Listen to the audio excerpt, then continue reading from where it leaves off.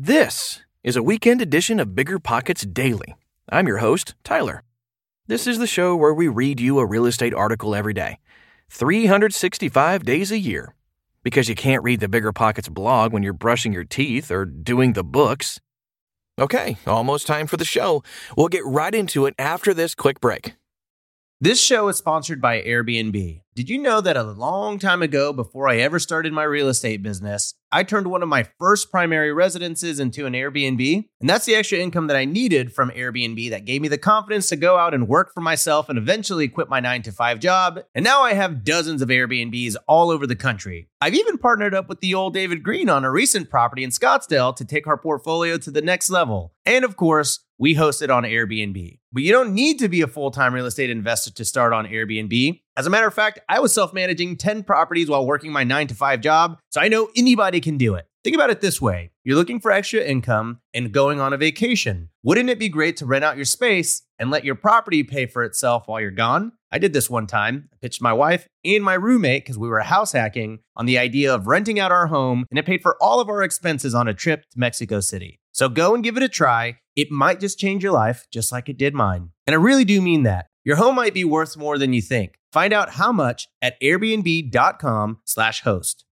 You're trying to close on your next rental, so why is your insurance company dragging its feet? With long lead times and never-ending paper forms, it's no wonder it takes forever to finally get a policy. Modern investors deserve better. They deserve Steadily.com. At Steadily.com, you'll get fast, affordable landlord insurance available online 24/7 in just a few clicks. You can even get next-day coverage, which takes just minutes, by the way, to obtain. And you can do it all from your phone. Steadily was founded by landlords who created insurance products tailored to the unique needs of this industry. It's their sole focus, and that's why landlords nationwide consistently rate them 4.8 out of 5 stars. So whether you've got a single-family, short-term, or multifamily portfolio, Steadily.com can secure the best coverage at the best price to protect your properties. Discover how Steadily can save you both time and money on your rental property insurance. Visit Steadily.com for a commitment-free quote tailored to your needs today.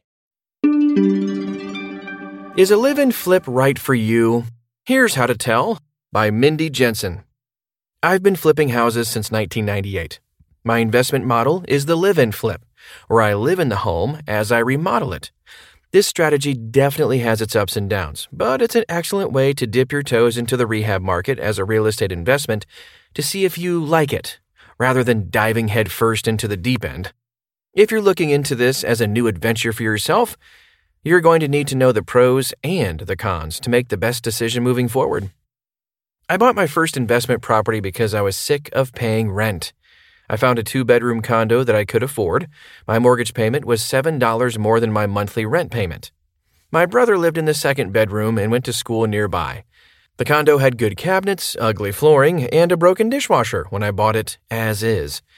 I kept the cabinets, replaced the linoleum floor with ceramic tile, fixed the broken piece in the dishwasher, and painted the whole place. I bought this jewel for $49,900 and sold it 4 years later for $76,250. And since I live there, I was able to leverage the purchase with a lower rate, owner-occupied mortgage. Pros of live-in flips. But just because things worked out for me doesn't mean this is easy or something everyone should get involved in. To start, here are the pros of live-in flips. No income taxes when you sell. In 1997, Congress passed the Taxpayer Relief Act, effectively relieving me of paying any capital gains taxes as long as I follow a few rules. I have to live there. It must be my primary residence in order for me to get any tax breaks. I have to own the home and live in it for 2 of the last 5 years. It's a government program, so there are more rules than just these 2, but these are the main points. If I follow these rules, I can write off up to $500,000 in capital gains as a married person. If I were single, I could write off up to $250,000 in capital gains. And if you keep meticulous track of your expenses while you rehab the house, you maximize your profits. No rush to complete renovations. Because I purposely chose a live-in flip project that wasn't enormous, I didn't have to work nonstop to complete it. The property was habitable from day one, so I completed repairs as I had money and time. As I progressed to other homes with larger scale rehabs, I was still living in them and still taking my time. For tax reasons, I couldn't sell the property for 2 years. Taking my time with the rehab took off a lot of the pressure. Living in the home that I'm working on allows me to continue to invest without the time-sucking commute. I don't have to drive over to my flip if I'm already there. Save money when you DIY. When you're already living in the flip, you can do all the repairs yourself and save tons of money you'd be using to hire contractors and big crews to get the work done. There may be a learning curve if this is new to you, but learning a new set of skills will come in handy. Plus, when you do the repairs yourself, you never have to worry about random people in your house all the time. The carpenter using your bathroom when you need to use it won't be an issue, for example. Your home is still your own while you live there. More mortgage financing options. With house flips, there are more financing options available to you than if you were living elsewhere. Conventional mortgages, for example, are out of the question.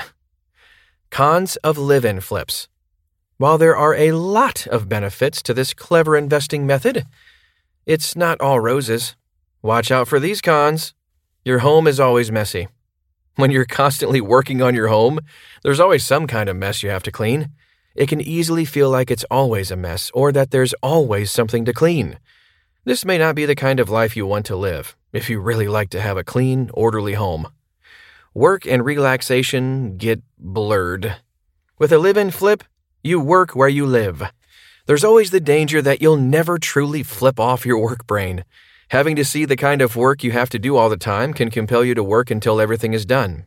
And because renovations typically aren't small projects, it can be especially stressful. This could easily mean you have less and less time to yourself unless you're able to schedule your time effectively. Easy to forget you're flipping. Remember that you're flipping the house to sell to other buyers or investors, not yourself. You're not planning to live here long term, especially when you make renovations you really enjoy and you're proud of the work you've done. It's easy to become attached, and you may even want to plant roots there. But flipping a home is like a job with an end goal in sight. To keep bringing in money and make this lifestyle you want to live, you do have to move on to the next home and set of projects eventually. Not scalable. If you're doing it for the tax benefits, you can only sell a property once every 2 years. And if you're not doing it for the tax benefits, it makes the whole process a lot less appealing. Stressful. The construction zone is a mess, and it can be extremely depressing to come home to it every single night and wake up to it every morning. This is also a reason why it's good to create a solid schedule and stick to it. Keep certain living spaces renovation-free so that you always have somewhere to truly unwind. Even though there are pros and cons to a live-in flip, there are always ways to make the process that much easier on yourself. They may be big projects that can be very stressful, but it's small things that you can take control of that will make everything that much easier. Here are some things to keep in mind in order to make the best decision for yourself. Be organized. This is a vital point to hammer home. If you do not have an organized place to work, you will descend into chaos, which will drive you straight to the mental hospital. Know where your tools are. Know what the next few steps are on any project, and have backup projects to work on when you hit a snag or finish faster than you expect. Pro tip: you'll never finish faster than you expect. Knowing where your tools are is a huge time saver. I have multiple copies of numerous tools because at some point I couldn't find it when I needed it, and I needed it right then and there. Somehow, I always live close to a big box home improvement store, and sometimes it's just been easier to go buy another.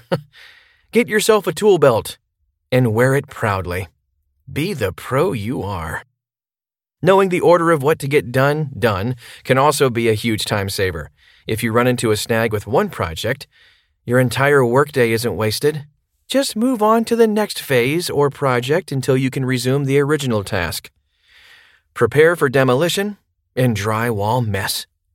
You can tape and tarp as much as you want, but drywall dust will get everywhere. When you tear down the old, the dust gets into every crack and crevice you didn't even know you had. When you put the new drywall up, the mess finds all new cracks and crevices you didn't know you had. In fact, Drywall is one of the jobs I recommend hiring out. Professionals do it better and faster than you for slightly more than it would cost you in materials alone. Honestly, it would be a bargain at 12 times the price. The only way to possibly prepare for these steps of the process is to get as much of your stuff out of the house as possible. Put it in storage or put it in the garage. Even putting it in some other part of the house with doors closed and a towel at the bottom of the door will help. Although, don't be fooled into thinking that will eliminate the mess, because it won't. Clean as you go. It goes without saying that your live-in flip isn't going to be in pristine condition at all times. Construction is messy, but it doesn't take much time to tidy up at the end of your workday, and you should plan a little time to make sure you aren't tracking dust into other parts of the house. Put your tools back where they belong so you can find them when you need them. I always set up tool shelves in a central part of the house to find them easily, in theory. But every once in a while I wouldn't put it back in the right spot, couldn't find it, and had to run to purchase a new one. Plan downtime. As I said before, living in a flip is stressful, so I planned breaks. Some were full-blown vacations to discover new locales or exploring the neighborhood, while others were just a weekend away, or even simply a night off. Taking a mental health break is vital to avoiding a meltdown. Keep your focus. The whole reason for living in a home during a flip is to save money. Whether on rent or avoiding capital gains taxes when you sell, living in a flip can save you significant cash. It can also test your reserve. Keeping your focus on the end result can help you keep your sanity. How to know if this is right for you? Even with all these tips and tricks, being a live-in flipper isn't for everyone. Here's how to know if this might work for you. Do you really have enough time?